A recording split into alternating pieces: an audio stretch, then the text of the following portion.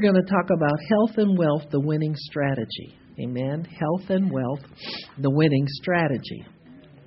We're talking in the afternoons about Watchman revelations, things that God has revealed to us to help us to do the work as watchmen, and it's vital that we obey and understand 3 John 1:2. 3 John 1:2. And John says, "Beloved," or those who are close to the heart of God, "I wish above all things that you may prosper and be in health, even as your soul prospers." So what is the writer saying here? Why is it that he wished this above all things? Above everything else. He wanted people to prosper and be in health as their souls prosper. Number one, prosperity is a mandate of God. This is something that we can do out of command. Be fruitful, multiply, replenish the earth, subdue it, have dominion. That's success.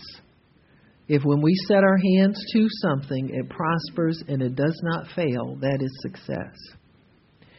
When the fall came, the curse came.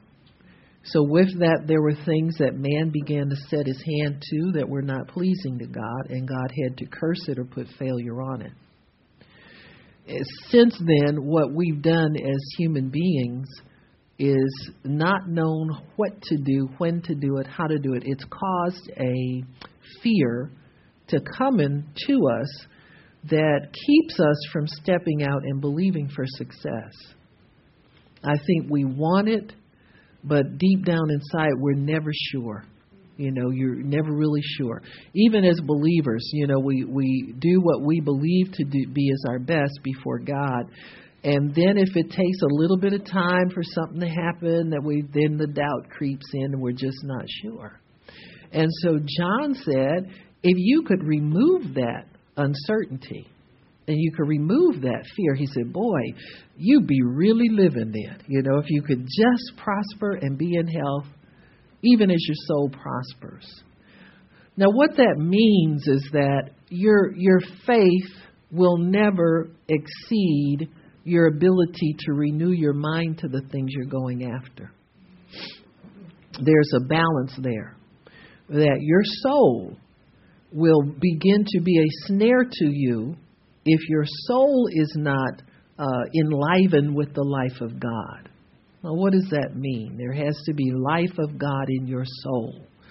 Well, God's word has to be a part of you. It has to be grafted into you as a working, functioning part of your life.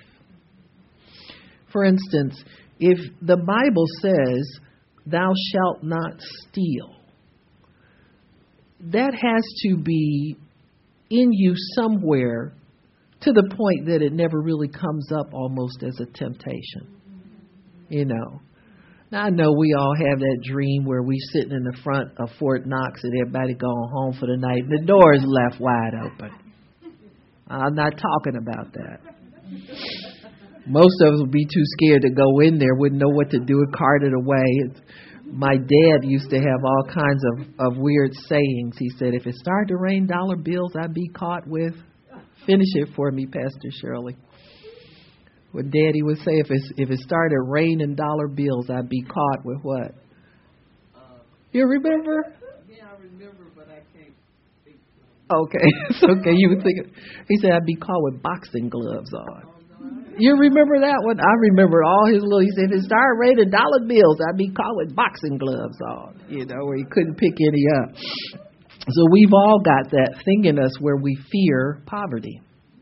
We fear not having. We have a lack mentality that that soul has to be prospered out of us. See, you can stop thinking lack, and you can think you're prospering, but if you don't have evidence in the natural, you can say you're over the poverty mentality or poverty curse all you want to, but if you have no evidence in the natural, something's not right. You got me? There has to be evidence there. And so that's what John is speaking of. He says, I wish above all things that you would prosper and be in health, even as your soul prospers. There are many people who have a soul that's somewhat developed in the Word of God, somewhat renouncing poverty as a wish and as a thought, and they have a certain discipline. But they haven't put it all together where they can go after it and receive it in the natural. So John saw a problem here, that here we've got believers that kind of are rich in the Word and understanding of the Word, but they don't have the evidence. So he said, I wish you could get it together, is what he's saying. He said, I wish what you have on the inside of you and what you're studying and what you believe and what you say would match up in the natural in your life. See, there's something there that has to pull it all together, that he wanted very badly for the church to have that. Those are basic things that we pursue in life. And it's because they're so basic that they become a snare for us if we can't overcome in that area, because that is the area where the enemy will attack us the hardest and the most consistently in life to distract us from doing the will of God. So this area of finances and health has to be covered by us if we're going to successfully go after and do the Word of God. I know several people. This has happened to several people that I've known that had challenges in their health and, of course, their finances. If you're not healthy, you can't get a job and you can't do a lot of things that you want to do and that God promises you. But this individual kept saying they had to go out and minister, and they had to go out and minister, and they were very, very sick. They would wind up in the hospital and wind up having to have blood transfusions and things of this nature. Now, I know that there is a place where you're winting. You understand me? When you're winting, you're able to function. You're able to think. You're able to do certain things for yourself because you've received it from God. You believe that you're healed and you're walking that out. Your faith is telling you to keep going, and your healing manifests. You're healed as you go. But that healing's got to start showing up. Or you ain't winting, you just go. You understand? As you're going limping, something's not right somewhere. And so this individual, we would invite this person to healing school and say, praying for you, but can you get into? And then you'd hear they're back in the hospital again. Well, this person eventually passed away. What they thought they were supposed to be doing, and this is a trap people can get into. Your mind will get you in works pretty soon if you're not careful with this kind of stuff. When you go after divine health, you've got to check in with God on your progress. So he's your physician, right? You don't just grab a scripture and go running off winting and never check in with the physician to see how am I doing, God? Is this all right? When is it going to come again? I don't like this. It's on too long. Right here, can we eat it? You check in. And what many people do is they get over into some weird works mentality that if I don't go minister, God's not going to. There's no faith there. You see the difference? See, there's faith in winting because you got it from God. I believe I receive it. I'll go wint, and you know that. There's evidence because as you go, you get better. Amen. You got me? You're healed as you went. There are some people who are healed and know they're healed and still have symptoms and don't bother them one little bit. You understand what I'm saying?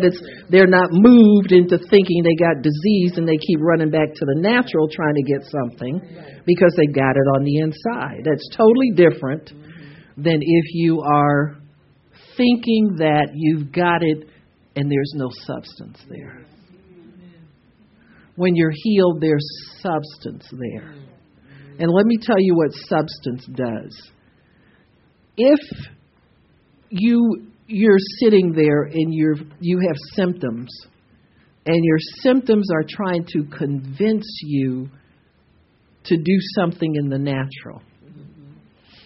At the end of the conversation, if you decide you're healed, you have peace about it, you can go about your daily routine, and that thought don't keep bugging you.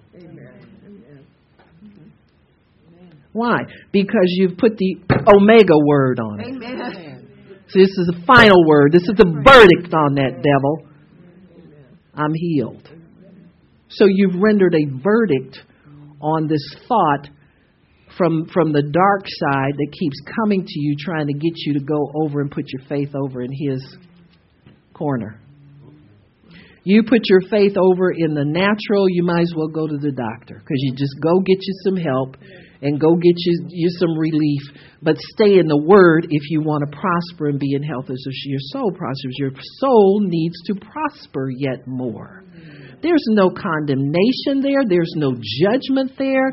There's just, God, I tried for it. I didn't quite have it. I'm going to get me some natural help here, but I'm coming back here.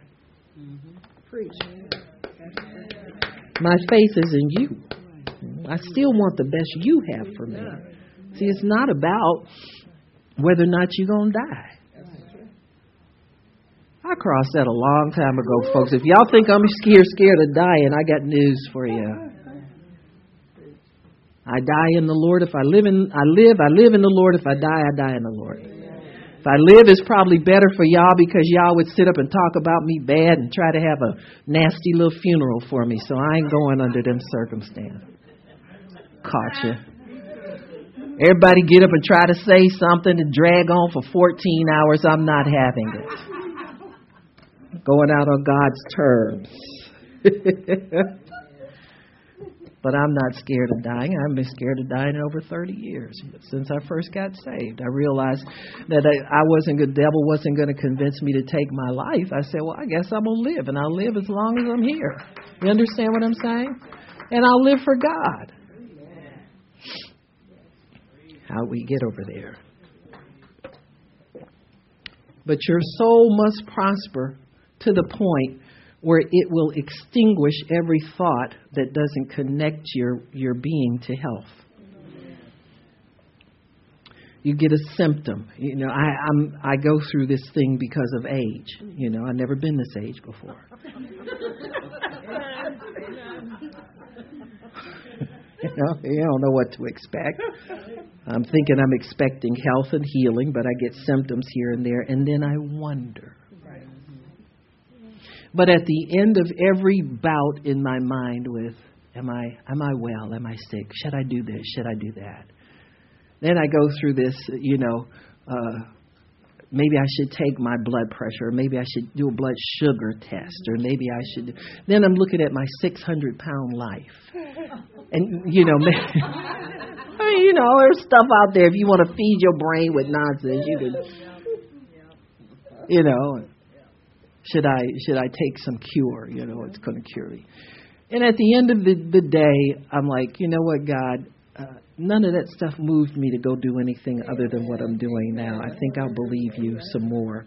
And I think I'll take some more word. And I think I'll, hang on to divine health, my faith for divine health some more. See? So you prosper and you are in health as your soul prospers. And as the days go by and you've decided that you're healed, those thoughts come to you less and less. See, right now, I'm not sure if I'm 25, 35, 45, 75. I don't know what age I am, but whatever it is, I'm healed. I'm healed. I'm healed. So at the end of the conversation with yourself, if you can come to the conclusion that you're healed and you have peace about it,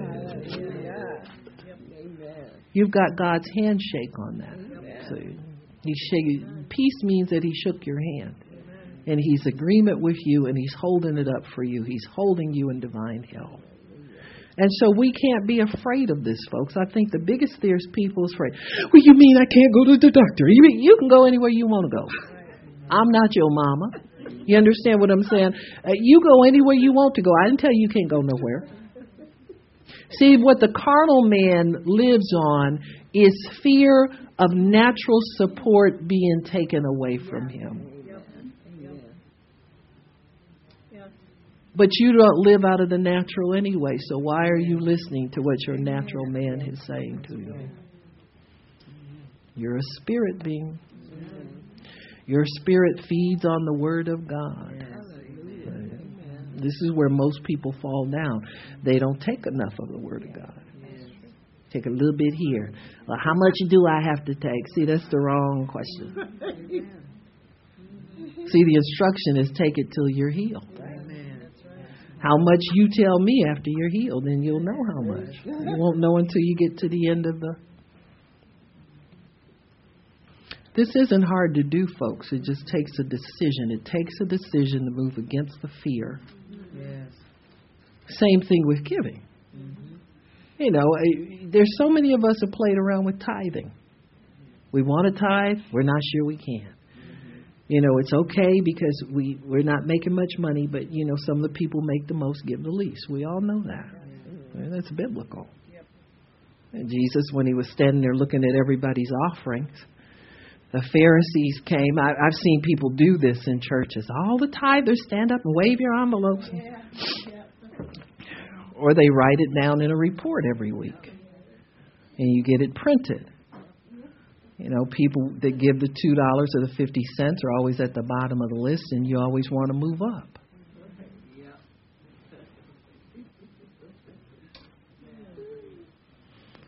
Sometimes we tithe, sometimes we don't. You know, and the devil knows where he can get us to. See, the thing of it is, sometimes the thing that you're waiting on is dependent upon consistency and not amount. So I'm going to say it again. It's consistency and not amount.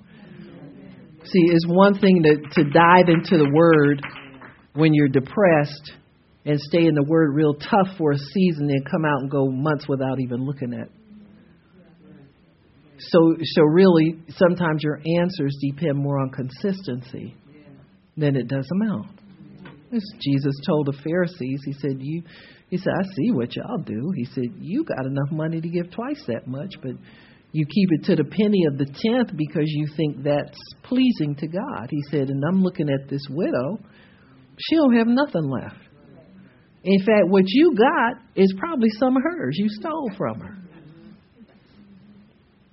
Because the Pharisees did that. Took widows' houses. And preachers still do that. They don't care where that money comes from. They don't care the condition of the person that gives it. You understand what I'm saying?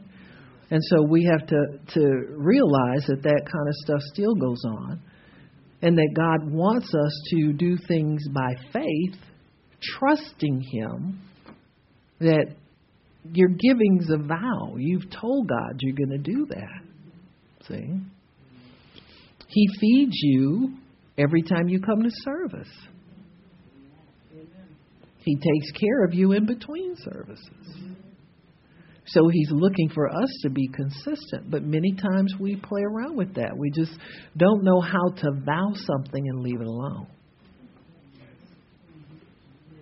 The devil's always tempting us. We always got a good excuse for going using the money we've already committed to God. God wouldn't want me out on the street. Well, if you give consistently, you won't be out on the street. Did David tell us that? I've never seen the righteous forsaken nor a seed begging bread. See? That means you got a house and you can cook your own food and have what you want when you want it. Amen. And so it's these things where the enemy can pry us loose from our commitment in health and wealth, prosperity, that he's able to distract us from what we're really here for. And what are we really here for? We're here to preach the gospel to every creature and to invite all men into God's kingdom. But John knew that you can't do it if you're worried about what you're going to eat, what you're going to eat. You're going to drop what you're doing for God, run off and get a job that won't allow you to come to church.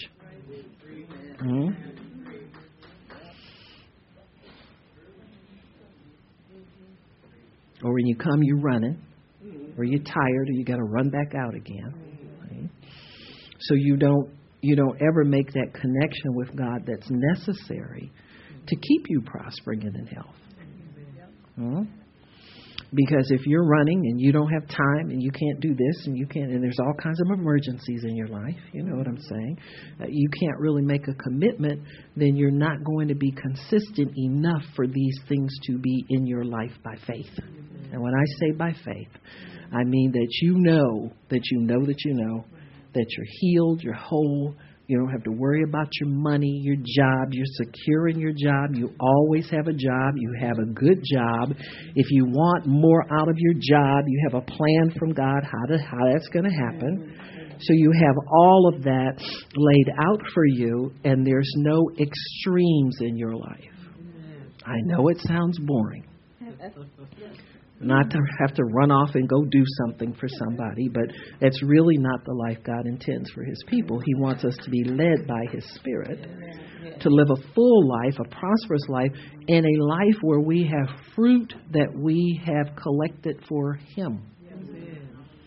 And many people don't know how to set aside their concerns long enough to get with God so that they can go and bear fruit consistently. And so what happens is little bit by little bit we get drawn away. We're not quite feeling as good as we need to. We're not quite, we got to work an extra job because this popped up or that popped up or this popped up or that popped up. Look at all the things that God brings to people that they worried about. And that worry took a toll on their life. Took 3 years out of your life worrying when you could have trusted God with it because He brought it anyway. Amen. Amen. See, this takes away from your peace. It takes away from your sense of commitment. It takes away from your love of God as well. Many people don't do more for God because they ain't as in love with Him, as they think they need to be in order to work for Him. See, if you love somebody, you'll give everything that you have for that person. And see, when we hold back, we don't have time, we can't do this. Love isn't there. Love's not there because we're not prospering and having the things that we need out of life. So, your love kind of gets dry and it gets cold and you're not as enthusiastic as you used to be. And, do things later and later and you got to do this and it's a chore. See, the chore people eventually backslide, right? Because it's gotten so burdensome to them now. And they got to vocalize that to people. You got to tell the person next to you how much you do for God and you don't get anything back. You see, that's true. So then you go missing. Not doing anything, sitting at home where this used to be your joy and your delight, to serve God. So what happened? That thing, prosper and be in health, got you because you didn't master it. See what I'm saying? We got to master these things if our joy is going to be full. You got me? You've got to learn how to get yourself in the Word for the things that you need. Basic things. Lay this foundation once again for basic things so that your joy can remain full in God. You're not disgruntled about what you have to do for God as though He's got a knife in your back, or a gun to your head. He's not, threatening to kill anybody if they don't, carry a tub in from the trailer kind of thing. Or if you don't prep the vegetables for the salad, you understand what I'm saying? He's not holding a gun to your head for you to do that. But see, if you don't master 3 John 2, you'll feel like that. See, you're trying to get things from God without mastering your soul. See? It is. And see what happens is somebody can come because your soul isn't prospered.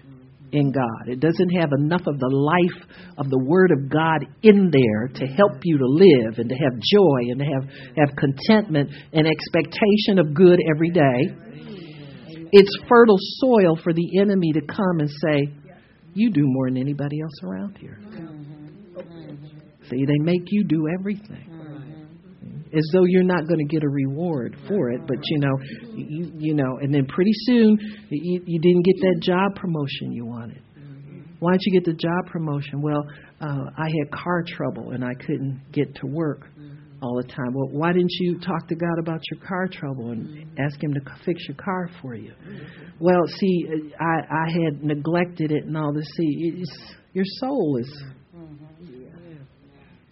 very darkened. And see, people will live like this for years and work for God like little robots and not have a sense of connectedness to God where they can expect good. See, working for God and expecting bad all the time is wrong. See, it's sinful. If you're going to work for somebody, you have to work for them with a heart of love if you're going to get everything God has for you out of a situation. See, faith works by love. It doesn't work by anything else but that. Other than that, the heathen could come in and confess the word like we do and get all the blessings of God and not have to. See, love is what separates us from them. We have the love of God in our hearts. And so that helps cover a multitude of our faults and our misgivings and all that kind of stuff if we can get back into that place where we know we're right with God. And God forgive me, I just went off on, I don't know why I can't get my mind to stay straight on this and go ahead and enjoy you and enjoy what I'm doing. I used to enjoy it, God, I don't enjoy it anymore. Maybe I've let that expectation that never happened for me get in there and turn me against you. You don't have to be real smart to pick that up. You just have to accept it. You know, when that word comes to you, you got to agree with it and let God help you deal with that and get that out of there. That happens to everybody. Everybody that does anything for God and looks at what the neighbor does. Remember the 3 guys that got hired in the same day? One was hired early in the morning. Yeah, for a couple bucks. Then he saw one hired him at noon for the same pay, and the one got hired at midnight for the same $2. They were fine with what they were making until they talked to one another. Stay off of Facebook. Stay off that phone complaining and grumbling and see, that'll get you in trouble. We all been there. You all been there where you got on there, you was upset about something that you thought wasn't fair, and you ran and gossiped to somebody about it, and it backfired on you. See? So we all been there, so we know better. You know better than to go there. So what you do is when you see people in that shape, you start distancing yourself from them. Then they wind up finding maybe one more person that's just as stupid as they are, and then they both wind up at a loss. See? Can't work for God anymore. Wish you were back in that place where you could just go in and get hands laid on you. Amen. And get rid of a pain or you know, God, you knew God would work a miracle for you. Now you're totally over in the natural, believing for natural help on everything in your life. Okay. People who aren't even believers hardly. They get a miracle and you can't get one. You need the same miracle they need. They got theirs and you can't get yours. See, you got a covenant that works wonderfully if you live up to your end of it. But man, it'll hurt your feelings if you don't live up to it. Because you'll see many other people prosper ahead of you. And see, what we do sometimes is we look at people and we pick them apart. Well, they don't do this and I do that. And they got something and I don't have it. Well, they ain't half as smart as I am, and I got the same education they got, and they have that, and I see this is comparing ourselves with ourselves instead of to Christ. Right? So all of this is because your soul doesn't prosper. Prosper, you got a soul that's got to prosper. So you don't sit there and nitpick and wish and be disgruntled and mad at God because you're looking at what you think everybody else has. You know. If you want my blessings, you got to have my obedience. My days of complaining, being disgruntled left me. That stuff left me so many years ago. My days of being offended and being mad at people and all this kind of holding grudges, that left me so long ago. You understand what I'm saying? You couldn't go up to the altar and pray right for people if you had all that stuff bundled up on the inside of you. So, you know, you've got to understand that there is a price to pay for this. And that price means that you got to challenge yourself to think on a higher level. Challenge yourself to do it. This isn't between you and anybody sitting next to you. It's between you and yourself. Can I challenge myself with nobody looking and nobody to pat me on the back and no ribbon to get for it, no medal to get for it? Can I challenge myself to live higher in God so that I can put myself in a winning position, that I can have a strategy that's going to help me to win every battle I get into? Because if you get called out off the battlefield, you know, to the triage, you know, then to the infirmary. Yes. You understand what I'm saying? Your mind will be so consumed with you. This is where the devil likes to have us. Have our life consumed with thoughts of what am I going to eat? What am I going to drink? What am I going to wear? When is it going to happen to me? When am I going to meet the one? When is he coming back? When is he leaving? When is he, you know what I'm talking about? Where'd he go? I don't care, but we got to have something in there rumbling around to cause me some upset. And so Jesus wants us to be at peace in our souls about these things. And when our peace is disturbed, we have a plan to get our peace back again. Now, why is that so important? Peace is a sign of an accepted and working covenant with God. That's a sign of an accepted and working covenant with God. Peace is. We have a bond of peace. You know what that is? Peace bails you out. When you've been bonded over, that means somebody else is paying for your trouble.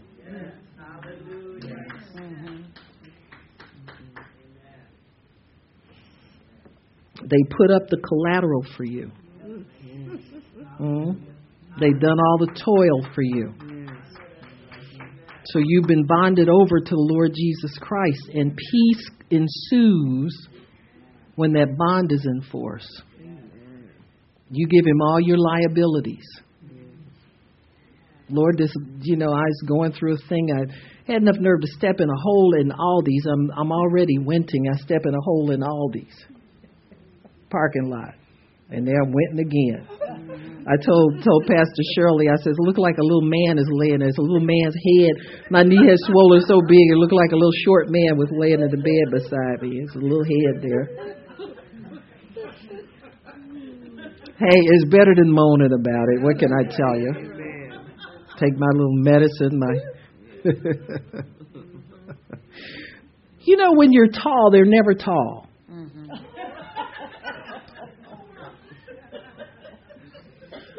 You know what I'm saying? So that's just my lot in life. So I'm sitting there looking at this.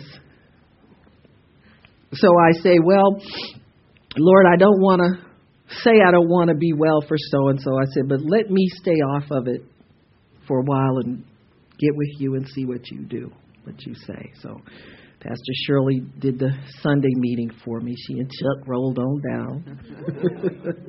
Got a little hump in their back and rolled down to... And Miss Wanda did the Saturday meeting. And so, I know they'll fill in, but I don't like being absent. I don't. If God calls me elsewhere, it's something different. But, if I'm not able, then I don't like that. And so I talked to the Lord about it, and I said, well, God, we'll set a time where I feel like I want to be back on my feet again. I'll stay off my feet, stay in the Word, whatever.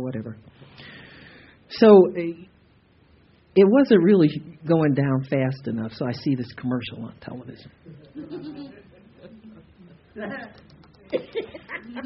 Do a little creep over into the natural realm. Tommy Copper, knee braces. How wonderful they are. So I got this thing on Amazon. They get it to you in 2 days. So I order my Tommy Copper, and then the first order's rejected. I said, "Oh, Satan, I rebuke you." So I shot it through again. Tommy Copper's coming. Help me. I put Tommy Copper on, and I never have a swollen ankle. My ankle went boom.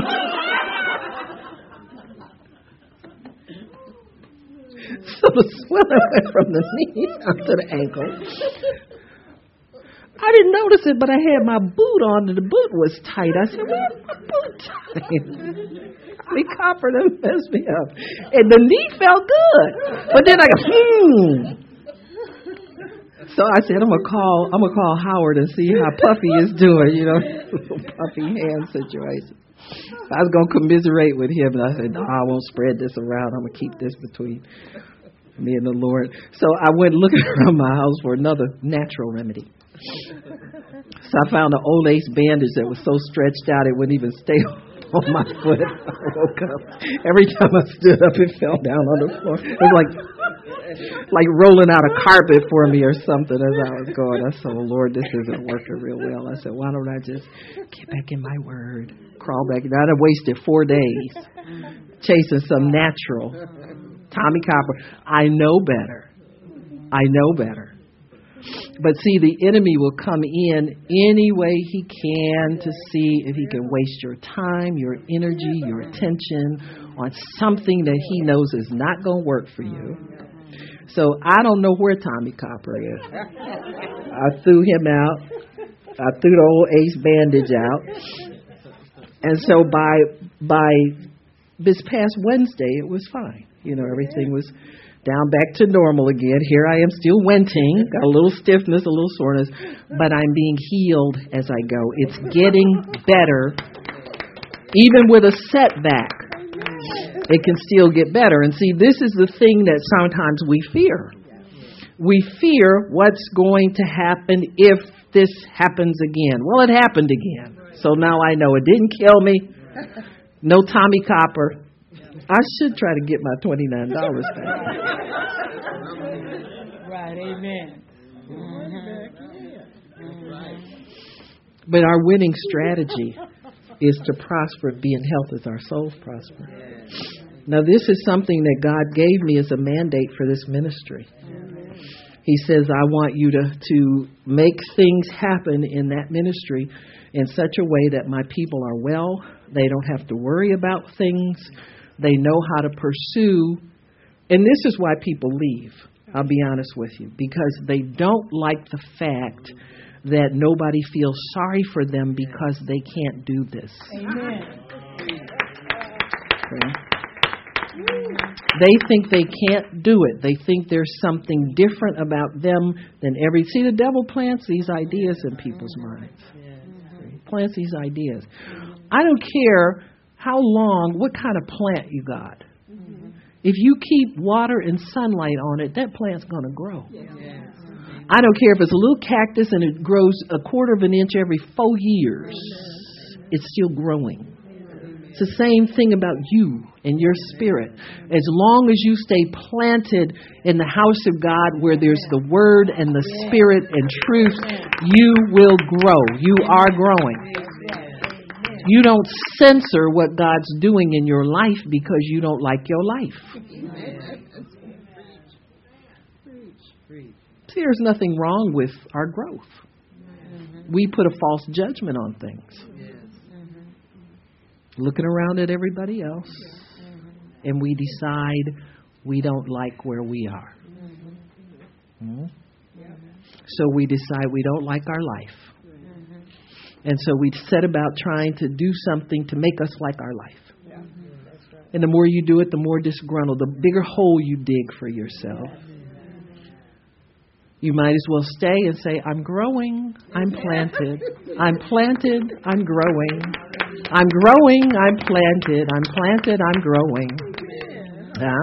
I may not like the growth that I have, but who told me to judge whether I like me or not?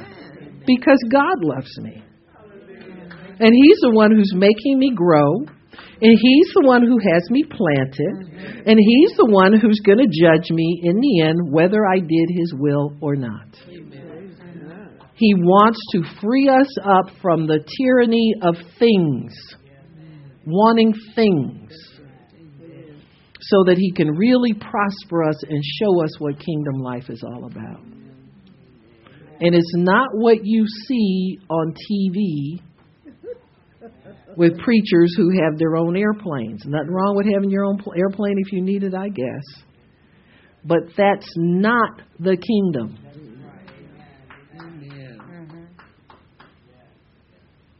See, that didn't get much applause right there.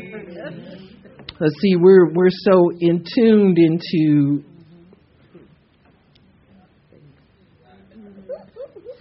presto. Here it is. If you had a mailing list of 10 million people, you'd probably get $10 million if you sent out a letter. Do you understand what I'm saying? It might take you a few years to get there, but if you can do that, you can command that kind of money.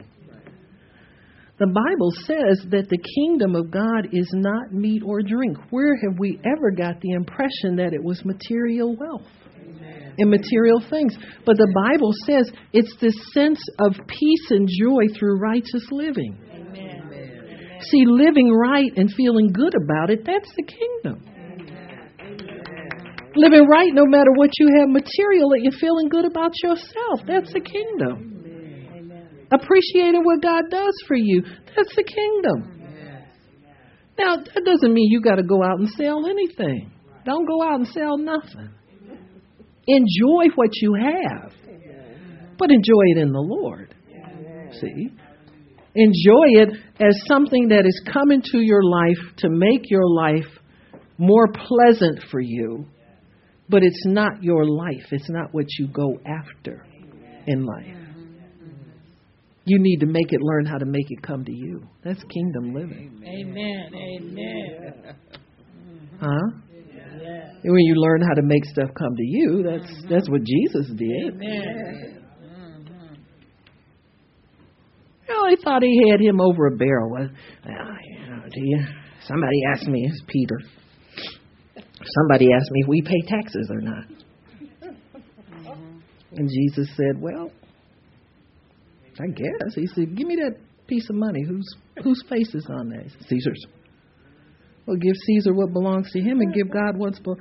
See, that's the kingdom. Amen. Do you understand the difference between what belongs to Caesar and what belongs to God, and will you give it to each of them in that order? That's kingdom living. He always told them principles about kingdom living when they come to him trying to make him nervous about something. Caesar. Caesar who? Huh? Nobody got time for that. So Jesus said, yeah, I pay taxes. Give him that money. He said, I tell you what. He said, go down. Pull that fish out. And Peter, I'm going to make it easy for you. The last time I told you to do that, you had to go down to the marketplace, find a buyer, sell the fish, and get the money. He said, I'm going to take 2 steps out of that. He said, I'll put the money in the fish's mouth. And you go, since you're so nervous about Caesar, like he can't wait for his money, we'll give him his money right away. Huh? So God understands how to make provision for us, but he doesn't want us pursuing a life that will just bring us things. He wants us to live life for him and command things as they're necessary and as we desire them to come into our lives by living for him.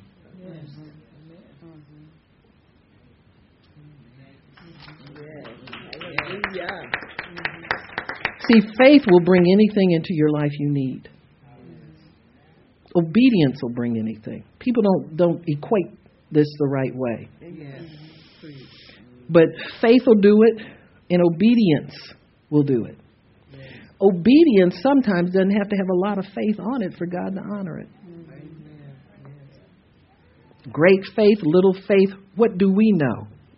You got a faith tape measure out there? You got a scale that weighs your faith so you can tell God how much you got? Huh? You don't have one.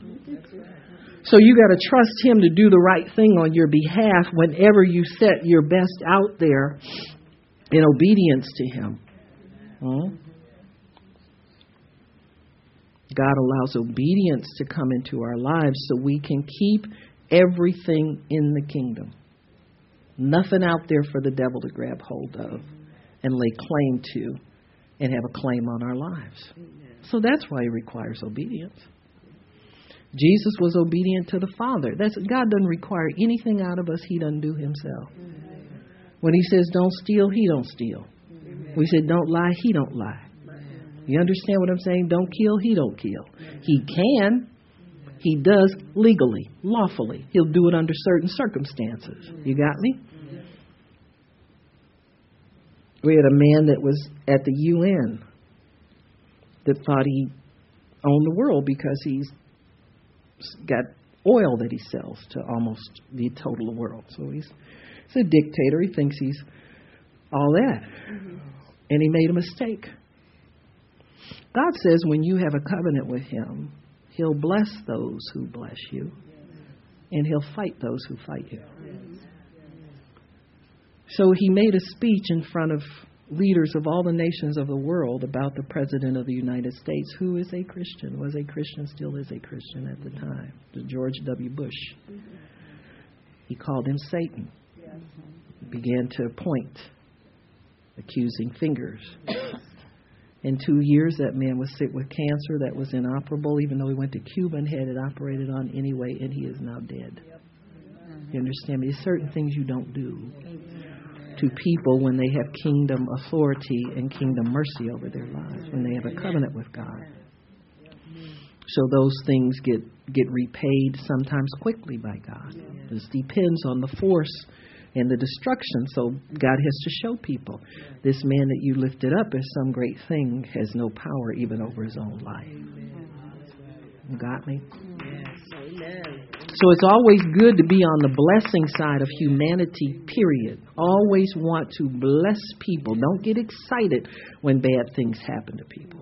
You understand what I'm saying? Always bless and pray for people. But God wants us to prosper and be in health as our souls prosper. So you've got to have a soul that is ready to contend for your faith. The contention is done in your soul. It's not done in your spirit. Your spirit already is perfected in God. Your spirit can only receive the word. It can only live off the fruit of the Spirit. It can only be nourished by the Spirit of God. So there's nothing wrong with your spirit ever when it's born again. It's now been set free to receive and grow the way God wants it to grow. But the contention is done in your soul. Do you hold on to the mind of Christ, which understands God, not intimidated by the devil, has no thoughts of insecurity, no thoughts of illness, no thoughts of lack, no thought of anything except loving the Father and trusting Him in all things? Jesus could care less if He had money or not. Now, I know most prosperity preachers try to figure out a way to make Jesus have a lot of money. But that's like if I knew Bertie Madoff was a thief and I let him manage my bank account. That's what Jesus did. Because He made Judas the treasurer of His ministry.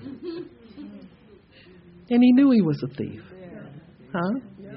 That shows you He had no regard for the world's wealth.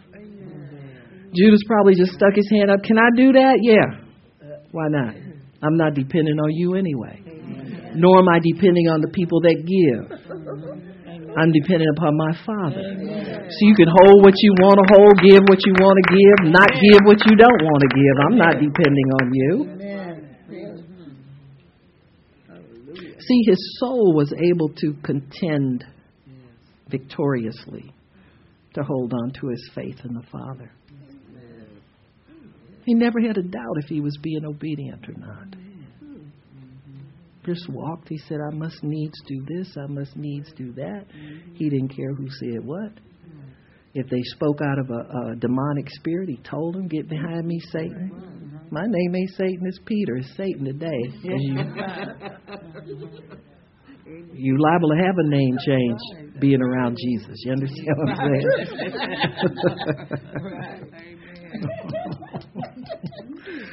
But his soul was perfected in the Word. See? And he showed us what we can do when our soul is perfected in the Word. He didn't worry about the threats of the Pharisees and all of that. He just said, Father, you know what? They're trying to kill me down here, and I still got another 2.5 years left on my ministry.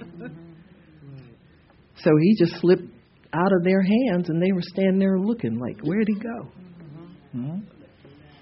He just simply said, it's not my time yet. My hour is not yet come. He knew how much time, and he didn't get nervous about when his time got shortened. He preached just as good and faithfully and healed people just as good and faithfully. You know what I'm saying? Yes. Natural preachers, we always worried about, well, Lord, how many more years do I have? Oh, Lord, if it don't get no better in this kneecap over here, you know, you're going to have trouble getting there. I'm still working on it. They're still wenting. But see, John knew that if you could master those two areas, you can do something. You could turn this world upside down. See, that's something the early church had. Huh? You know how we know that? They didn't worry about money. It was all things in common. People who didn't have anything didn't feel bad because they didn't have something. See, that's a feeling that's got to leave the body of Christ. This pride thing where we want to be the ones that have all the money and have all the ability to do things for people, and we don't want anybody to have to give us anything because we want to get it for ourselves. Well, you still ain't getting it for yourself, you little liar. You can't even get up out the bed by yourself. Make yourself crazy with these little prideful thoughts. Well, I get tired of being the one that's always got to get. Honey, give it to me. You don't want yours, I'll take yours and then some. Get tired. I'll be glad when I get enough money. No, you'll never get that much money. You know why? Because people always get glad when they get money. Now think about it. What do glad people do? They tie one on, they spend it on stuff they ain't supposed to spend it on. No, you'll never have that. Because you're too busy getting glad when you get a little bit.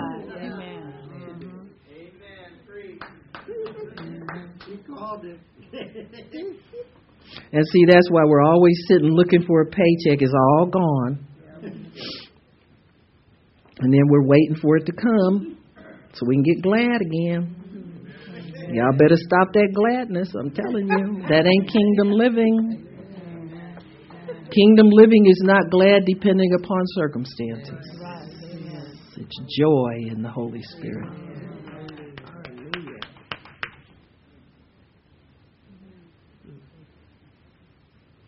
The Holy Spirit can make you joyful and you broke.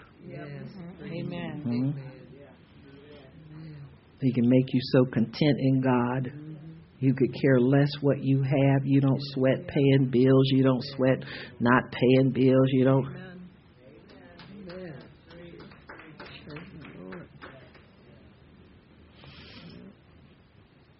You know, the devil try to make you fall out with people. You know, get in a position. You know, people, I'll be glad when I get enough money to do. No, you don't. Because it's sometimes not a good position to be in. when you have the means to help people, and it's a risk for you. Mm-hmm. You can pick up other people's burdens that are on their life if you don't know how to do these things in God and in the wisdom of God and stay in the Spirit of God with it. Had somebody sent me a message on a Facebook Messenger. I'm going to shut that booger down. Always getting these weird messages on there. Remember that guy that sent you, did I show you that? This guy sent me all this stuff. I mean, remember my stalker, Pastor. I said, geez, I got a stalker. How old am I? You know, I got Tommy Copper on my knee. You know what I'm saying?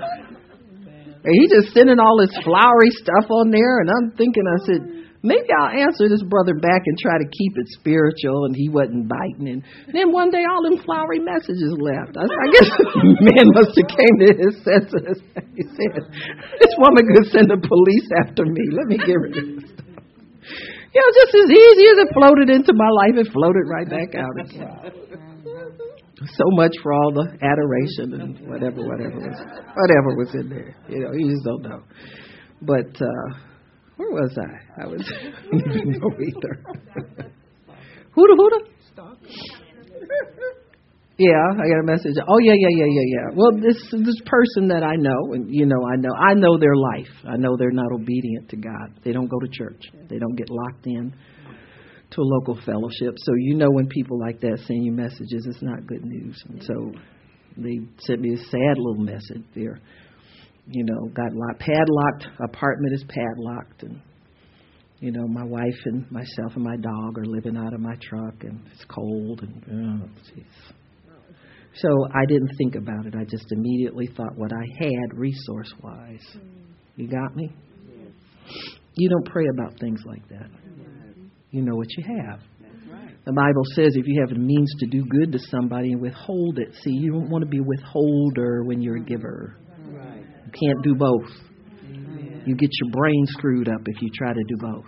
If you try to look at a situation and say, well, do they deserve it? What do they do to get in this position? Is it going to spoil them if I let them stay in a warm bed for a couple of nights? Or you understand? You don't go there. You just do what you have the resources to do.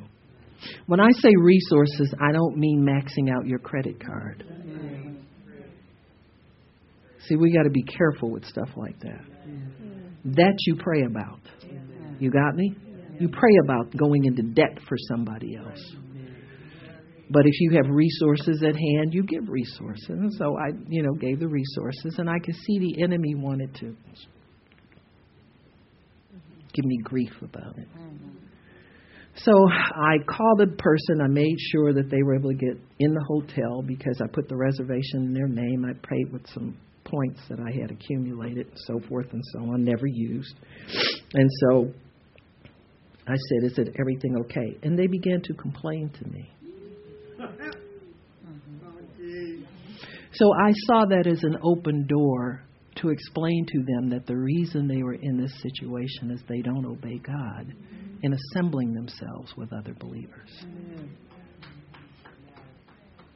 So you got to know what you're there in a situation for. And you've got to follow through on whatever God gives you for that.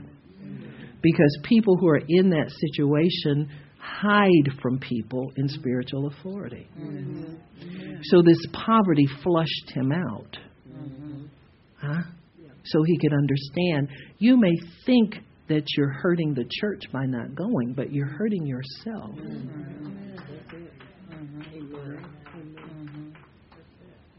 They who observe lying vanities forsake their own mercy. Yes. See, it's a vain thing to think that all the churches are bad and you're the only one who's... That's a vanity. They're lying to you. You sit up and listen to that and you start gearing your life around it. You're going to be more than sitting out. You're going to be sitting out in more than a truck in the cold. You understand what I'm saying? You're going to be going from shelter to shelter. So I decided, I said, well, Lord, I'm going to love the brother. So the next day he called me and said, well, we could only get the first hotel for one night. And I told him, I said, well, I would like for you to stay there for the whole time. I said, but, we've got to have you move over. So they went over to the next one, and he called me. Well, you and I, when we prayed and we agreed that God would give us a better hotel this time. And this isn't better. And I said, well, what I told you yesterday is still true.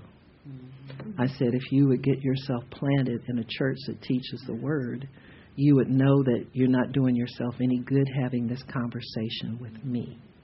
You need to have this conversation with God. Because if you prayed and you asked God for something and it's not here yet, you need to have an answer from God about that. Why are we having this conversation? And I thought, I know why. He didn't hear me the first time I told him. I said, if you would get yourself planted in a local church where they teach the basics about faith in the Word of God, you would be able to know what to do in situations like this. I said, and I guarantee you, if you get obedient to God on that level, you will always have shelter. You will always have food, and you will not be out in the cold. I said, because God takes care of His obedient children. You understand what I'm saying? Just showing up in the atmosphere of worship and sticking your hand up before somebody sees you being humble before God. You understand what I'm saying? You don't have to do much. Just show up. And so I was telling Tone about it, and he said, that dude. He said, I'd be done with him. I said, no, I want him to call me again. I want him to call me again. Because I will tell him the same thing God told me to tell him. See, in this world of the kingdom, it's never about money. And it's never about things. It's about being obedient to God. What would God have you do now that you've got this person and you've got their attention like this? See? What would He have you tell this person? Something that's going to help their life for the rest of their life. See, if he doesn't remember anything, I told him, I said, if you don't remember anything I've told you, you remember this. I said, you get in a church, this will never happen to you again. God will take care of you because you're being obedient. I said, and learn how to forgive. Learn how to keep a pure heart before God so that He can bless your life. I'll wait for him to call again. Got a couple more days. They're paid up for a couple more days. But you understand what I'm saying? So I'm believing he heard what God wanted him to know. See, I believe he heard it now. And so when you get in these situations, they go beyond what's in the natural. What presents itself in the natural is just the circumstance that God uses to get His word into you. You understand what I'm saying? And if you're a type of person who's looking at attitude, they're ungrateful, and who do they think they are? And they talk to me like that, and all this kind of stuff. You clocked into the wrong kingdom. You're in the wrong kingdom. That's not the kingdom we live in. It's righteousness, peace, and joy. I have a lot of joy sharing the word with people. You know, I really do. Prophets have to share the word with people in bad circumstances. You understand? It ain't pretty all the time. But you got to get the word into people. Because these are people who would starve to death. And I told him, I said, you know, you would be a tremendous asset to somebody's church if you would go and learn. I said, you're a gifted person. I said, you would do well to feed your spirit. Have more respect for what God's put inside of you and go get it somewhere where it can be nourished. And it can be fed and it can be taught. And you can quit worrying about what's in the natural. But see, he's got a losing strategy because he's yet concerned about natural things. See, he's never moved off of the heathen mentality where life consists only of natural things. Turn to, I think it's Luke 6:33. We're quitting a little while, okay? I'm sorry, Matthew 6:33.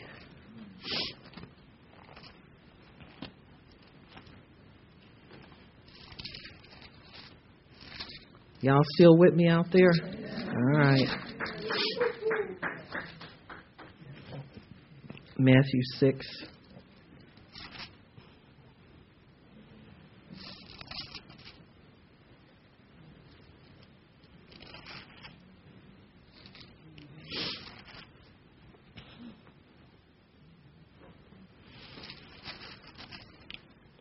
Starting in 24, but no man can serve two masters. You got to be 100% invested in one kingdom or another. You can't really be invested in God's kingdom part of the time, in the kingdom of darkness part of the time. You're either all in or all out. You know, if you get a little bit of a trickle from obedience to God or using your faith a little bit, and you go back to the natural, you haven't really done yourself any good. You've got to be all in this thing. God said you'll either love one or hate the other. Got me? Obey one, disobey the other. So you've got a purpose in your heart to obey God 100%. I know sometimes it seems like it's a wrong thing to do, but it's called faith. You got me? You do it anyway because you don't know what's coming around the corner. Only God does. So he says, isn't your life more than what you eat? Take no thought for your life. What he's saying here is when you start worrying about your life, taking thought for your life, I'll be glad when I get enough money to. He said you're serving the other master. All those thoughts and all those words come from poverty, lack, and serving the other master. There are people who make probably 4 or 5 times as much as you or I do that are still worried about what they're going to eat, drink, and wear. They can't rest. They don't have any peace in their job. You understand what I'm saying? They just can't let it go. They have a lot, but they can't let go of not being concerned about that. And he says, take no thought for your life. I mean, don't even bother yourself about it. And when you first got saved, you weren't there. The devil comes up and does things now, and you leave that place. But you repent and you go back. You understand what I'm saying? You always go back to that place of taking no thought. And he says, nor for your body what you shall put on. Oh, my goodness. Saks Fifth Avenue, Nordstrom. And see, they get nervous when they see this. And he asks you this question. This is something we need to ask ourselves. When you find yourself taking thought, isn't my life worth more than my looks? What I've got in my refrigerator? You understand? Isn't my life? Isn't there more to life? See, this is where we came in and met God, wondering if there wasn't more to life than that. Remember? You need to ask yourself that question again. Every time you find yourself drifting off and getting concerned about these material things. And he said, look at the fowls of the air. They don't gather in the barns. They're not working at anything. But the Father feeds them. Aren't you much better than they are? You need to ask yourself that. No, am I not better than a bird? Now, New Age people don't think so. People who are in false religions don't think so. They don't think you're better than a plant or a tree. You understand what I'm saying? But yet you can kill a baby, a human baby. So you got to ask yourself these questions sometimes just to check in with yourself, make sure you ain't going over to the other side in your thinking. Keep yourself straight over here where you belong. But the interesting thing, he said, they don't even work for a living. Now, don't everybody go out and quit everything tomorrow. You understand what I'm saying? But think about it. He said, he uses the words toil. But they still get food. What do they do? How do they get it? They go out and gather. They go out and gather. Anytime you see your livelihood is more than going out and gather, you've already stepped over. You got me? So instead of saying, I'm going to work, say, I'm going out and gathering my blessing. I'm going out to gather my harvest. I'm not going to toil. I'm not going to get in a sweat about anything. I'm not going to worry about what my boss thinks about me for the umpteenth time. You've been worrying about that since you first stepped into that door 15 years ago. And you still don't have that question answered. Your boss probably don't think nothing about you. Probably trying to figure out what he's going to do, what his boss is thinking about him. You got me? They go out and they gather what God has provided for them. You have to be certain about God's provision for you to go out and gather. If you're not certain about His provision, you won't go out and gather.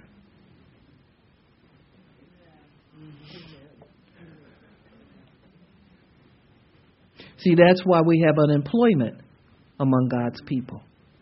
They're not sure of God's provision.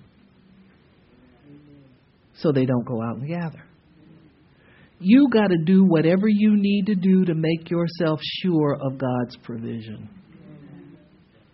And it might be different for everybody.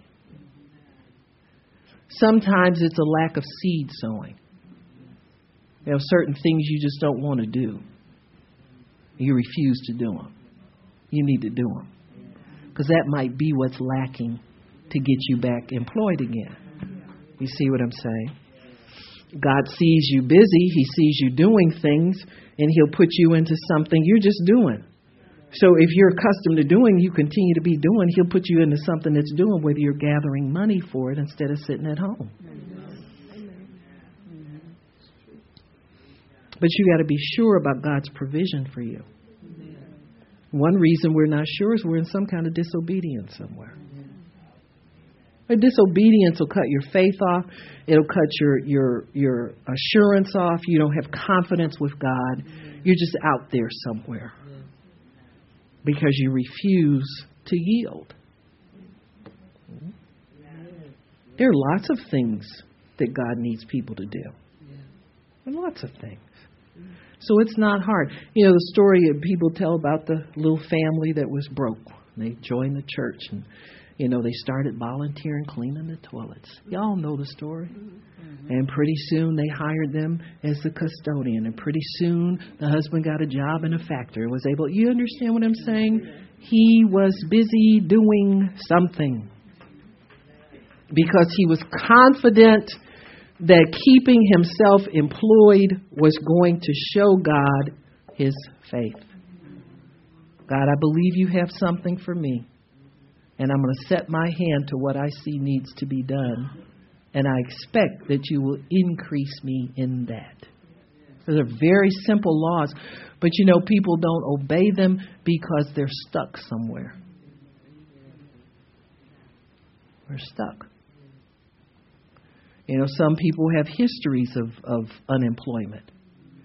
I can tell you very easily from seed sowing time and harvest, whatever seed they sowed that got the job dried up.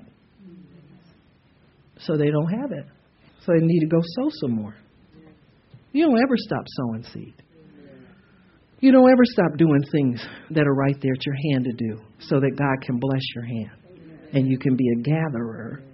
And not just sitting watching everybody else and then saying, they don't like me. They're, you know, a pity thing.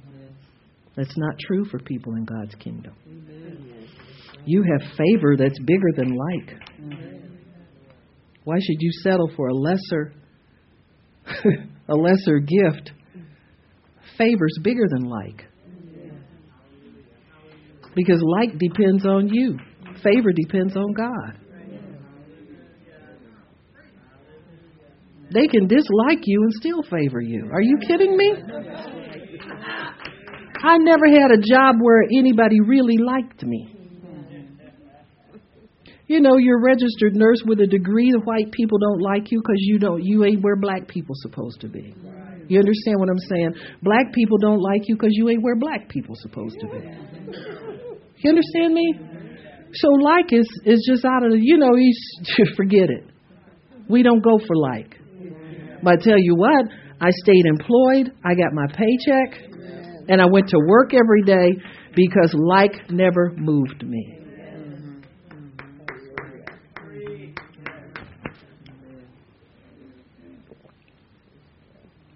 You let people stand between you and prosperity. You need to get your mind renewed to what it's really about. They can't keep you out of prosperity because it comes from God. All you got to do is please God and stay out of people's way. You understand what I'm saying? Be smart enough to stay out of people's way.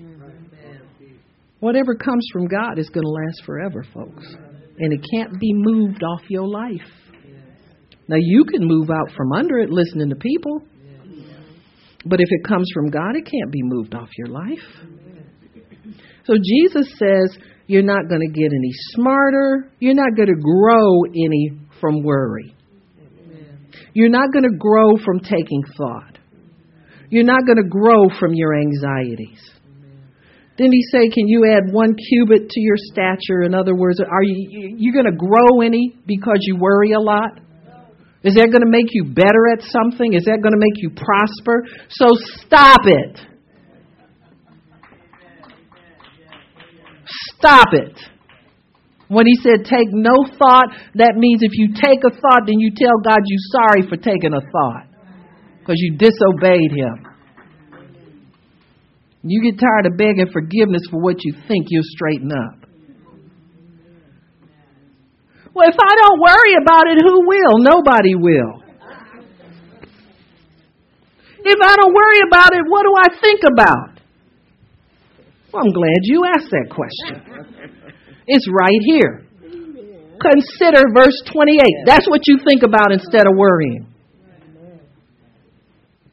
Well, that don't make sense to me. Oh, now you're getting it. What makes sense to you is forbidden to you by God. What doesn't make sense to you is what you need to listen to. Joyce Meyer said that she would go in the supermarket worried about making their money stretch, and Dave would be pushing the kids down the cart down the next aisle playing with them. She got so mad at him. And she grumbled, oh, I got 5 kids now. Look at him acting like a big kid. Well, if I don't worry about this, you know. And one day she really started reading her Bible. And she saw that they were trusting God. If she decided to trust God, she could have some fun too. He says, consider the lilies of the field. That's what you think about. God clothed them. See, this will help your faith. He says that at the end of verse 30. He said, how much will he clothe you, O ye of little faith? Considering the lilies of the fields, when I get bills to pay, will increase my faith. Oh, yeah. You should try it sometime instead of grumbling about it so much. He says, therefore, take no thought, saying, what shall we eat? What shall we drink? How shall we be clothed? For all these things do the, sinners seek. Your heavenly Father knows that you have need. Well, if he knows I need them, why don't I have them? Because you're thinking about the wrong thing. He says you got your mind in the wrong place. Got your mind in the gutter trying to figure out how you're going to have enough money to squander this and squander that and still pay your bills. Always living beyond your means in your mind. Use your mind to meditate on what you're going to do for me, for your neighbor that's getting beat up every morning. Use your mind to consider what you're going to do for me, for your neighbor, and you thought you were broken. You go over there, they broker than you are. See, if you're in kingdom-minded, you can understand these things and you'll pick up on them. But if you're considering your own situation all the time, you'll never have time to think about somebody else's problems. You'll never have time to consider what they need in their life. You'll be angry at the sinners at your job all the time because you think they dislike you because you're such a wonderful Christian. And you never pray for them. You never have a kind word to say to them. You never consider that they're bound in their stupid New Age philosophy and New Age religion and stupidity, and put them on your little prayer that you shoot through in 10 minutes and get it over with. I was going to say something, but I don't know if the kids sleep or awake. They sleep? I ain't going to say it anyway.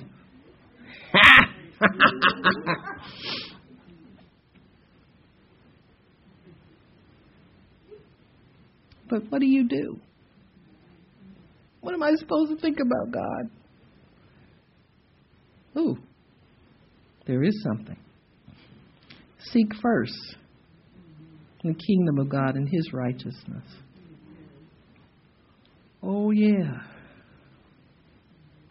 Well, if I do that and suppose things don't get added fast enough. We always got God on delay mode. We always got God on deception mode. We always got God on He don't mean what He say mode. We always got God on He won't take care of me the way I would take care of me mode. Be glad He won't take care of you the way you take care of you. You broke, busted, and disgusted, ain't got no money in the bank. Remember, we were going to put aside a certain amount in the savings regularly.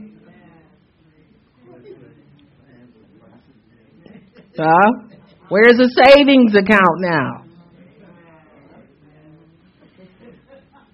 You might as well go ahead and spend it because you're looking at it like a vampire. I just want to bite you. We're not morning people, you know. You go in your bank account at night and take it out.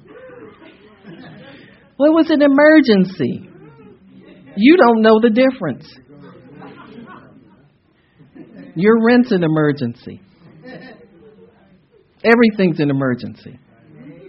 Why? Because you constantly take thought for those things.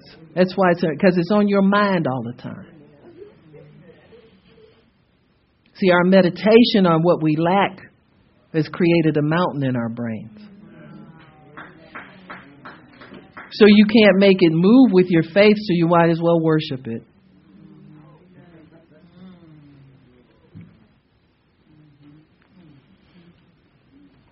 He said, and on top of that, don't take any thought for tomorrow. Oh, Lord, have mercy. You mean I can't worry tomorrow, too? No, you're going to have to find something else to do. You have to get in your word. You're going to have to pray. You have to do something kingdom related. Something that's going to get you in touch with God. Something that's going to give you some peace and some encouragement and some hope for your next place that you got to be in life. Quit wishing you were someplace else, Dorothy.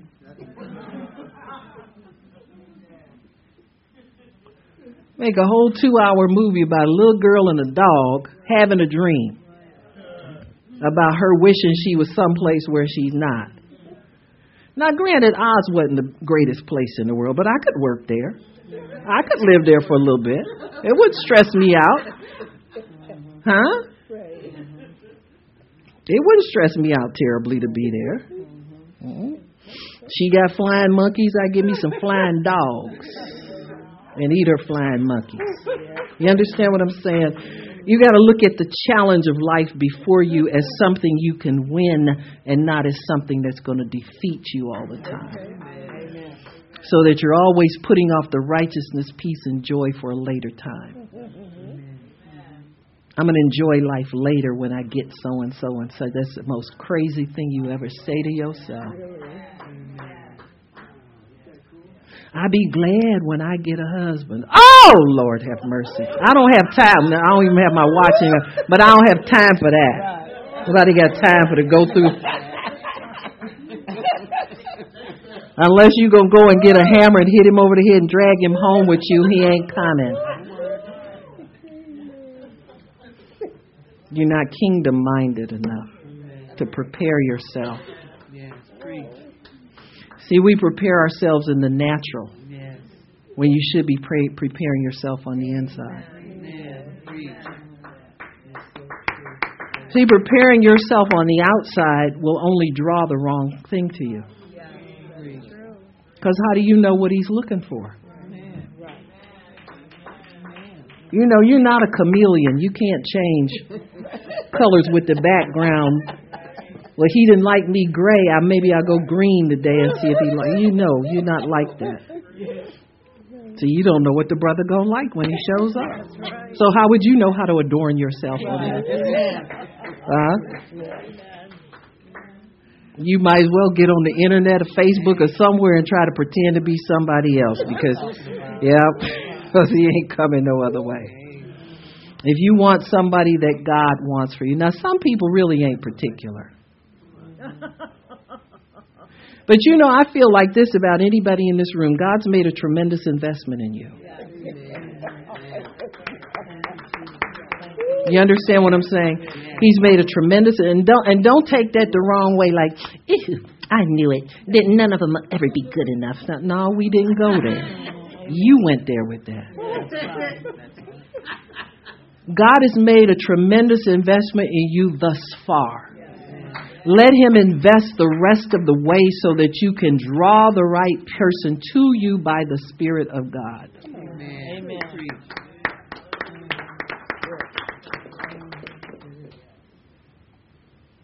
And we don't like that. Let's draw by the Spirit. That's going to take. The last time I prayed for something, God took me 2 years to get it. Well, maybe in 2 years you'll straighten up. Learn how to stay focused on one thing and do it faithfully. Well, I would have done so and so, but I forgot. One of these days, Alice, pow! That's what you're going to get from any brother I ever knew that you forgot something. And we ain't talking domestic violence either. We talking about straightening you out so you don't come in here playing games. Maybe that's a revelation to some people. Or they went to sleep, one of them. Me and Gigi had just talked the rest of the time. I don't care. Me, Gigi, and Chuck. Huh? But you start playing them games. See, when you believe in God for a husband, you got to get the game out of you. Huh? You got to get the game out of you. You have got to be nailed to the cross like you've never been nailed before. And after you nailed, you're going to get nailed some more. Yeah, some more and some more. Do you understand what I'm saying? In order for two people to become one, they both got to die to the molding process. God has to mold you into somebody that's desirable to somebody, spiritually speaking. You understand what I'm saying? You got to be able to pull your weight in a relationship. That brother give you access to his checkbook and credit card, and you go, well, I forgot to pay. Oh, Alice, to the moon. Woo! To the moon. You don't forget to pay no bills. Woo! Female trick number one is you better do what that brother tell you to do. And don't be playing around with his money. Woo!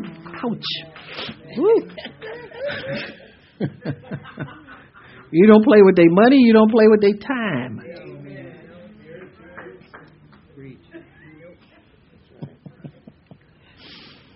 I wasn't going to go there. I'm going to stick with seek ye first the kingdom, righteousness. See, we trying to pull, and see, don't say you don't care if he's saved or not. Or you don't care if he don't go to church like you do, or he don't pray like, don't even say that, okay? Because you can have what you say. Huh? You don't want one of them brothers that you got to do triple time praying for them on top of what you already don't pray for that you know you committed to pray for.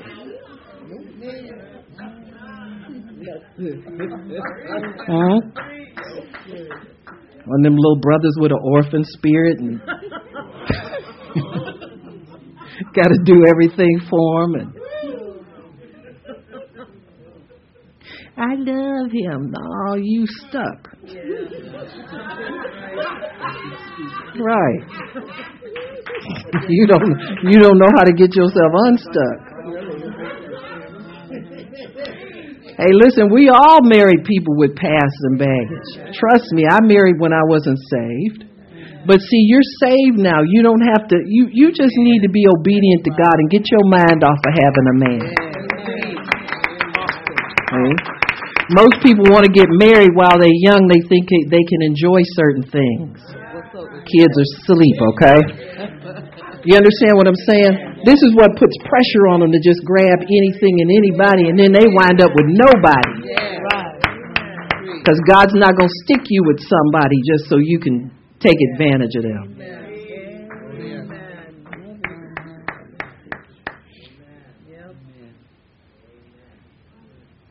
Let's see, if I had a husband. Ooh, ouch. If I were a carpenter, you were a lady, would you marry me? You know what I'm saying. Them old 60s songs. Get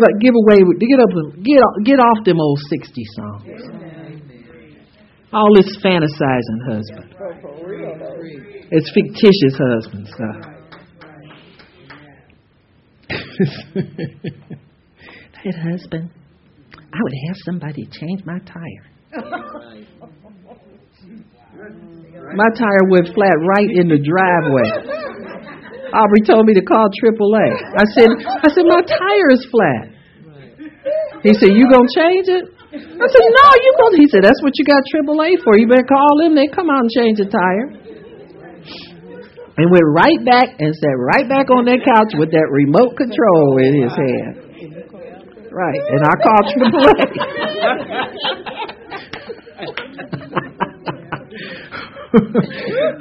We dearly loved each other, but we won't go get played. You understand what I'm saying? You don't get played when you respect somebody. Y'all just too young for this. Go home. They sleeping. They ain't grown enough for this. Everybody sitting up there. He didn't change the tire. Oh God, we gotta fast and pray. No, we don't. We call AAA to get our tire changed. This is the rules of the house.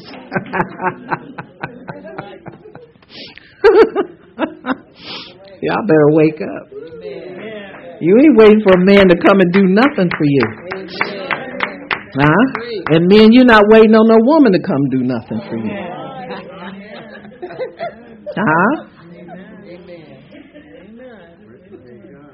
Now they might do it, but if they're not happy in it, you got to go pray. Huh? You better go pray because you got trouble on your hands. I'm telling the truth. Amen. You know, people get married and they're Christians, and then both of them are mad all the time, upset, disappointed, discouraged, and nobody knows how to pray them out of that situation. Ought to be ashamed of yourself going to church all the time and don't have any more skills than that. I'm mad. You know? Let the sun go down on your anger, and you know he mad, and you know he upset about something. Well, baby.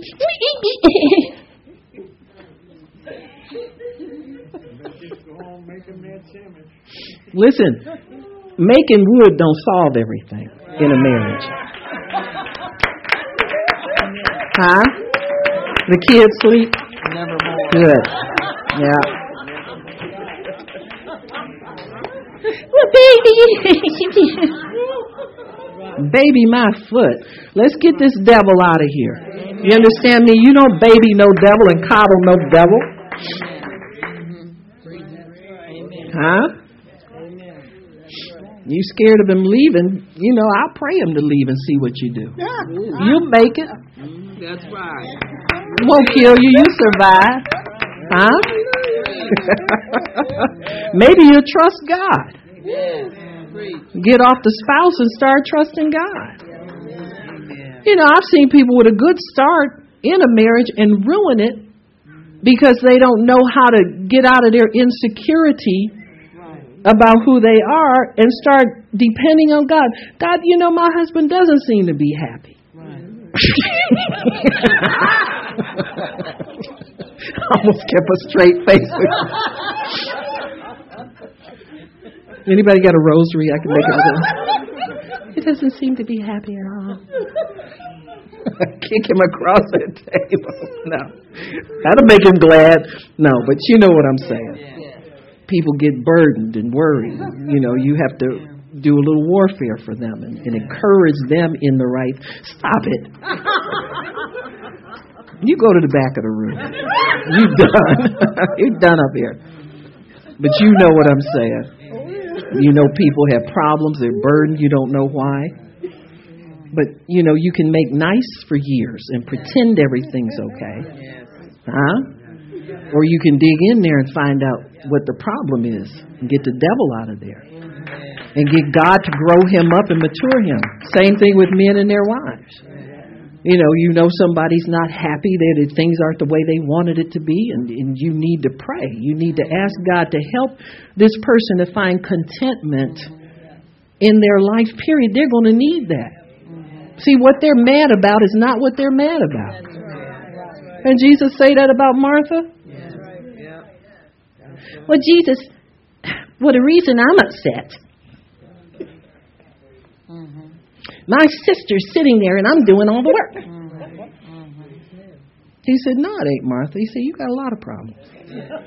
He said, you came in here with a lot of problems. Your problems didn't start when you saw her. He said, that was just a capper that the devil used to get you to jump out of joint. He said, but you got a lot of problems. And I think that's what happens with many people. They have so many problems where they're not content here, they're not content there.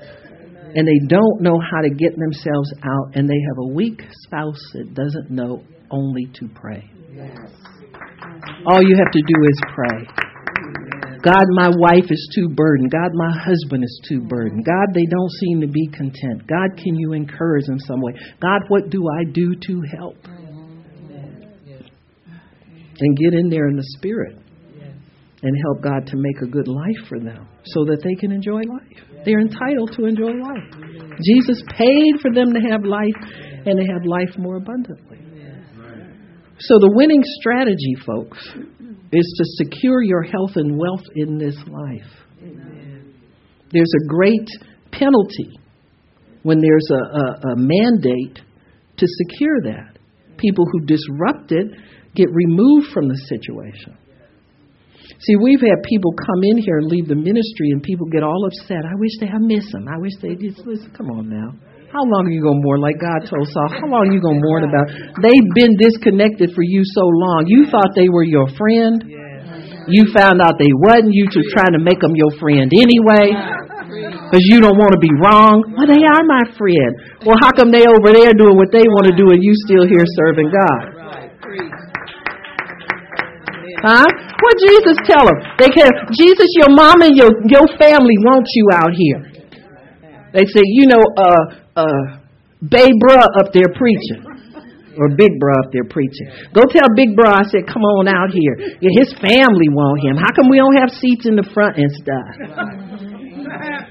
Huh? He said, my mother and my brother and my kin folks is the one who's here listening to this word right now because we're all in the will of God in here. If you out there demanding I come out, you're not in the will of God. Amen. See, rebuke his own family. Huh? So the people on the inside are your friends. And see, you give them grief and go chasing somebody on the outside because you don't want to be wrong. I can't believe I was so wrong about them. I can't. I can believe it 100% because it's true. It's true. Woo! I'm having fun if y'all ain't. I don't have a watch. I don't know what time it is. And frankly, I don't care. But we got to seek the kingdom first, folks. Quit seeking things, people, happiness. Ministry, that's a whole other ball of wax. Ministry is not a cure for insecure personality.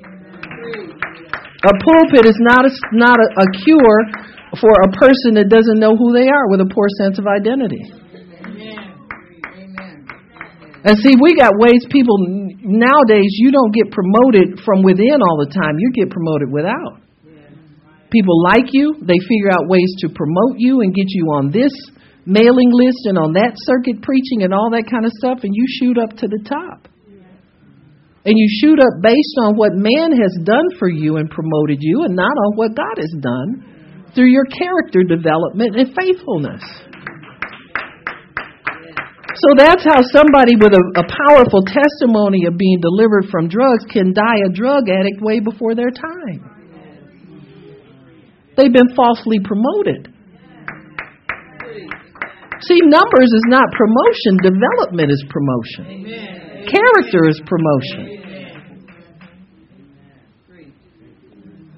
You don't seek to be, a minister is somebody who serves. Most people who want ministry with bad character, they want to lord it all over people. They covet authority and they covet power and they don't know how to submit to it so that it falls on them naturally. And they want to get it any way they can. See, that person will be a tyrant. They'll lord it all over people. You got me? They won't care about you. They won't care to take care of you. They don't have time for you. And they won't make time for you. They won't do it. So they're not really servants. But their conscience is bugging them about something. And they want to fix it through a title, position.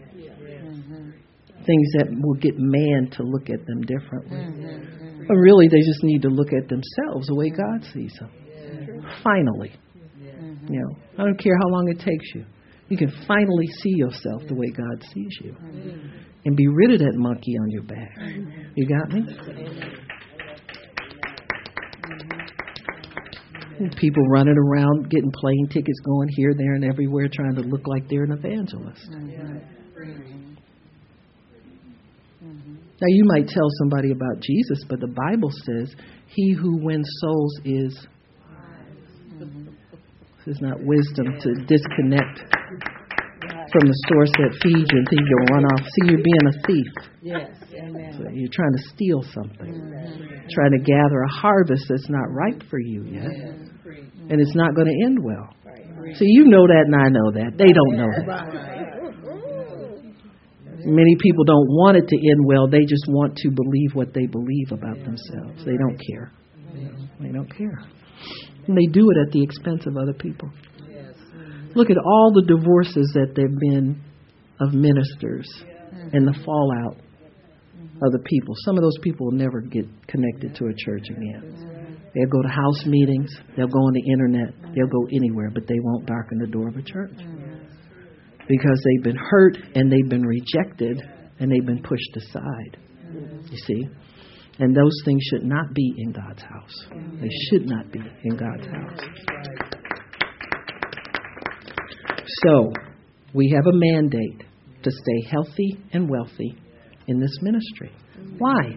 So you can go bust the devil upside his head every time you see him somewhere, and you won't hesitate doing it because you're invincible. If your money's secure and your health is secure, you're invincible.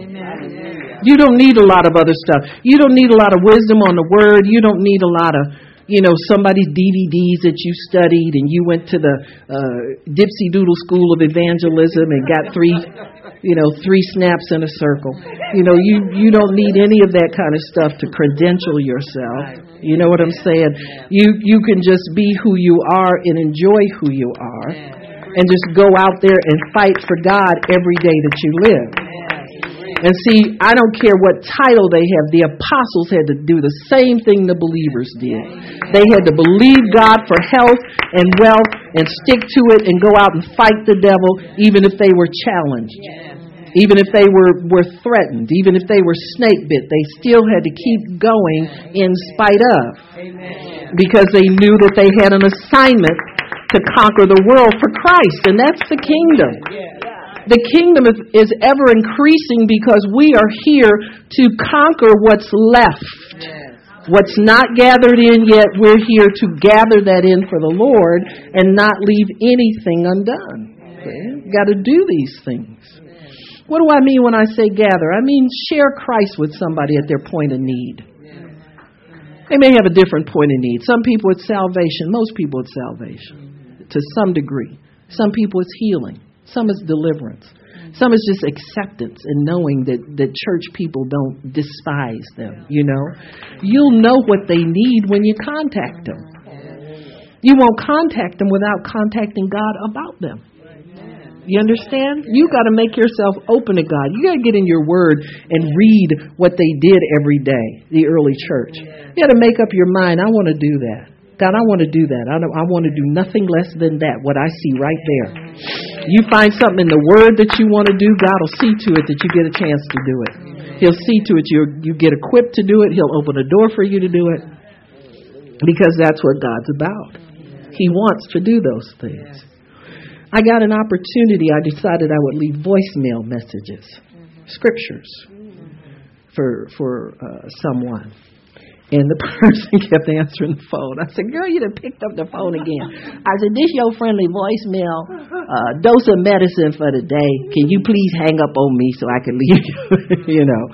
And so when they finally caught on, she said, I like that. She said, because I can play that anytime. I said, that's what I'm talking about. Do I think about, do I have time to do, like the preachers do? Oh, I better give this to one of my deacons. You know what I'm saying. Yes. It's not kingdom righteousness. Righteousness says, it's me, God. You drop this in my heart. I'm going to do this. Huh? It's keeping me out of a little bit of sin. I watch like 30 minutes less TV.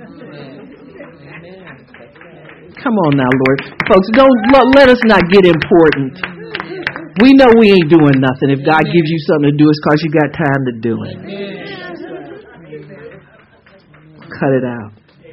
See, kingdom righteousness means looking at yourself truthfully and saying, this is my job to do. This is not something that, this person is not a part of this ministry, not a part of this church. Have you talked to your pastor about it? Oh, now. Let's get real. Let's get real. Some people need to go to the people in authority where they are. But this wasn't one of those situations. You got me? And so when you know that that's your thing to do, that God's given you to do, you do it faithfully. You do it faithfully. You do it faithfully because maybe you've done it before and you know it works. This will be a lifeline to that person for them to get their healing. See, this is why you do these things. Well, I don't have time to be on the phone. I think she should come to the healing school. When is that? 2 months. Listen, you need to give her some medicine now. You understand what I'm saying? Don't play that stuff, people. You don't do that thing. That's righteousness. See, righteousness means you're in right standing with God. Every decision you make, every thought you have. Every time you go to God and you have there's something before you, you've got to think the right way about it. God, you're putting this before me. This is for me to take care of. This is not for me to say it's somebody else's job. So I can blame somebody else. They didn't do their responsibility. No, it landed in front of me. This is my job to do. And God, I thank you for giving me work to do for you. Amen. You understand? Thank you for that. All right, why don't we stop? Father, we thank you for allowing us the opportunity to come before you and understand your word and your ways, that we have a winning strategy. Oh, yeah, we will prosper and be in health as our souls prosper. Every day we prosper more and more. The days that we don't prosper, we make up for it at a later time. And I thank you, Lord, that we're healthier now than we've ever been. We're wealthier now than we've ever been. Because we've received the deposit of your word that tells us it's for us. That we don't have to fight the devil anymore thinking we're not worthy. Because we know that it is for us. You have mandated it toward us. You have made it a priority. You have made it a must. Thank you, Father, that when the woman that was bowled over for 18 years came into the synagogue, you asked the Pharisees one question. You said, shouldn't she be healed? Ought not this daughter of Abraham be healed? So we thank you, Lord, that we know we ought to be healed. We ought to be prosperous. We ought to be wealthy. We bless you, we praise you, and we thank you for it. In Jesus' name, amen. Praise God. Little Howard, why don't you put on some music, some worshipful kind of music, and we'll pray in the Holy Ghost for a little bit. Praise God. Thank you, Lord. We bless you, Jesus. Thank you, Lord.